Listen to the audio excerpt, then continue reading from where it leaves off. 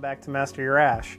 I'm your host, Michael Prisdale, and today I will be smoking the Apostate, and this is the Desert, which is a gorgeous 5 1/4 by 54 Robusto cigar coming to us from the Apostate Cigar Company. The company was founded by cigar shop owners out in Salt Lake City, Utah. Essentially, the Apostate line is a nod to those that defect from certain aspects of Mormon culture that outlaw the use of tobacco. I believe, too, that they outlaw the use of coffee, which, sad. Very, very sad. So we're going to smoke this cigar and drink some coffee today. The sizes are offered one line, one blend, one size. 5 1/4 by 54 Robusto that I have in my hand right now. Mexican San Andres Maduro wrapper over a Cuban seed Dominican Piloto binder and fillers coming from the Dominican Republic and Nicaragua. The other two lines, there is a torpedo called the La Jona, and that is a 6 1/4 by 45 torpedo. Has an Ecuadorian Connecticut wrapper, so that is their Ecuadorian Connecticut shade, or Ecuadorian Connecticut wrapper. Mexican San Andres binder and fillers from Paraguay and the Dominican Republic. MSRP of $12 on that cigar, and pretty much all the cigars are between $12 and $12.50. The Initiatory, which is a 6 by 52 Toro cigar. Sorry, my dogs are playing in the background. 6 by 52 Toro cigar, which is an Ecuadorian Sumatra wrapper and Mexican San Andres binder over Dominican fillers. This cigar gets its name from the Mormon scripture for the honeybee, which translates to the cigar's design. It has a stinger on the end, which you'll see in the overhead, along with the stripes, very similar to the Killer Bee, right, Connecticut, that you find in Blackwork Studios line. But obviously Blackwork Studio does not make it in a 54 ring gauge. So this is going to be another Robusto in a 54, which is pretty fantastic, right? Like, you know, you're starting to see more Robusto Gordos.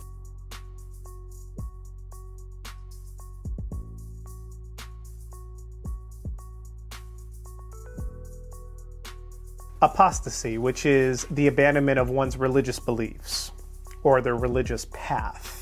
And that is what the Apostate cigar is. It is the abandonment of the religious path of abstaining from tobacco and also coffee, amongst other things, in the Mormon culture or in the Mormon religion.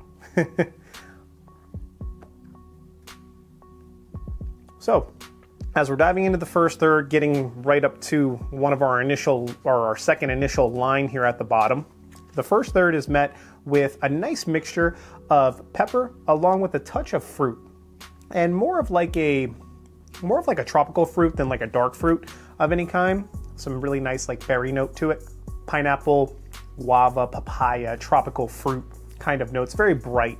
And I think that there's like a back end of citrus to this smoke, which also kind of helps that. It's something that Hoche Blanco is kind of known for around the mixture, is the blends that have that little tiny bit of citrus. And I don't know if that's the Dominican Piloto, the Cuban seed, whatever that essential note is, but I think that the Mexican San Andres helps along with that, you know, the confectionery notes that come off of that. There definitely isn't like a ton of chocolate, leather, or barbecue whatsoever. Very much a well-balanced blend, so to speak, right off the bat. Off the retrohale, the pepper has died down quite tremendously. It has become, as I said before, tremendously well-balanced. So I'm going to dive into the second third. It's turning out to be a really fantastic smoke so far.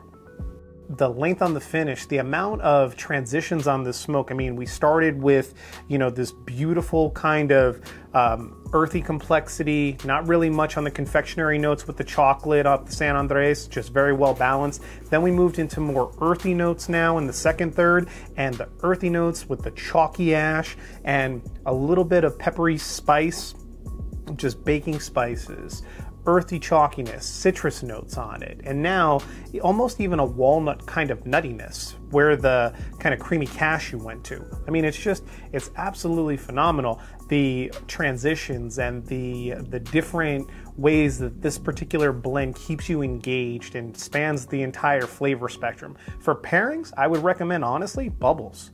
You know, this is reminding me of the Winston Churchill LE, the limited edition that, I mean, has been on my top cigar list since I had it last year. And it's one of those that you pair with some bubbles, you get some effervescence going, along with some of those bready, yeasty flavors, some of your wonderful Belgian ales that are out there. Or if you want to go the non-alcoholic route, you know, you have plenty of sodas out there, as well as your coffees and different types of cappuccinos, lattes with some of the milk fat to kind of cut through some of the complex flavors in this blend and bring out some of the more nuanced notes. I mean, it's absolutely fantastic. And I want to give a special shout out again to Tommy, not just for sending me the SP1014, but also for sending me these Apostates. And I believe that he sent me one in each line, or two in each line. Absolutely fantastic, brother. Thank you for sharing with the community here at Master Your Ash. It's a big deal that some of these cigars that are a little bit harder to come by, you know, we get an opportunity to review for the community, and that's why I always want to show some love. So go check out Tommy's Instagram at WantThatSmoke. I'm going to link it below. That way you guys can all check him out. I mean, he is on a great start to his cigar journey. I certainly was not smoking cigars like these when I began my journey, and I was only in like a year or two of it. I don't know exactly where you're at with your cigar journey, Tommy, if it's year 2 for you or year 3, but my second and third year, I certainly was not smoking stuff like this. All like-minded in that we share a passion for cigars and for the enjoyment of the community. And you know, that's what this brings me back to the most. It's funny because it's Apostate, and it's about essentially leaving a religion, you know, or straying away from the path of the religion. But in some way you find your community, your people. To get too philosophical on this particular review, but I mean, this is the essence of the cigar community, is us all working together to build each other up. I mean, this is why I review cigars. I obviously don't do it because of the fact that YouTube does a great deal to push the content or to make sure that they pay the creators for the content, right? It's about us coming together and supporting one another. And I thoroughly enjoy the aspect that, you know, I'm in a position where I get the opportunity to share these things through my reviews. And the whole entire point why I always put the cigars first before the spirits, even though spirits and alcohol is my profession and my career outside of the YouTube stuff. I always put cigars first because they were the first passion that I had. Absolutely box-worthy smoke. Thoroughly looking forward to reviewing the other ones that I have in this particular brand, the different lines, and you know, definitely go out there, seek out some Apostates. I think that you'll be very pleased with the quality that's behind this brand. I can only look forward to reviewing the rest of them and doing a compare and contrast as far as to what I think is the best blend. Thank you all so much for liking, commenting, subscribing, continuing to grow the community here at Master Your Ash. We are available on Rumble as well, just as a backup to the main YouTube channel in case anything ever happens here. Thank you all so much again. I look forward to catching you again for another Apostate cigar review.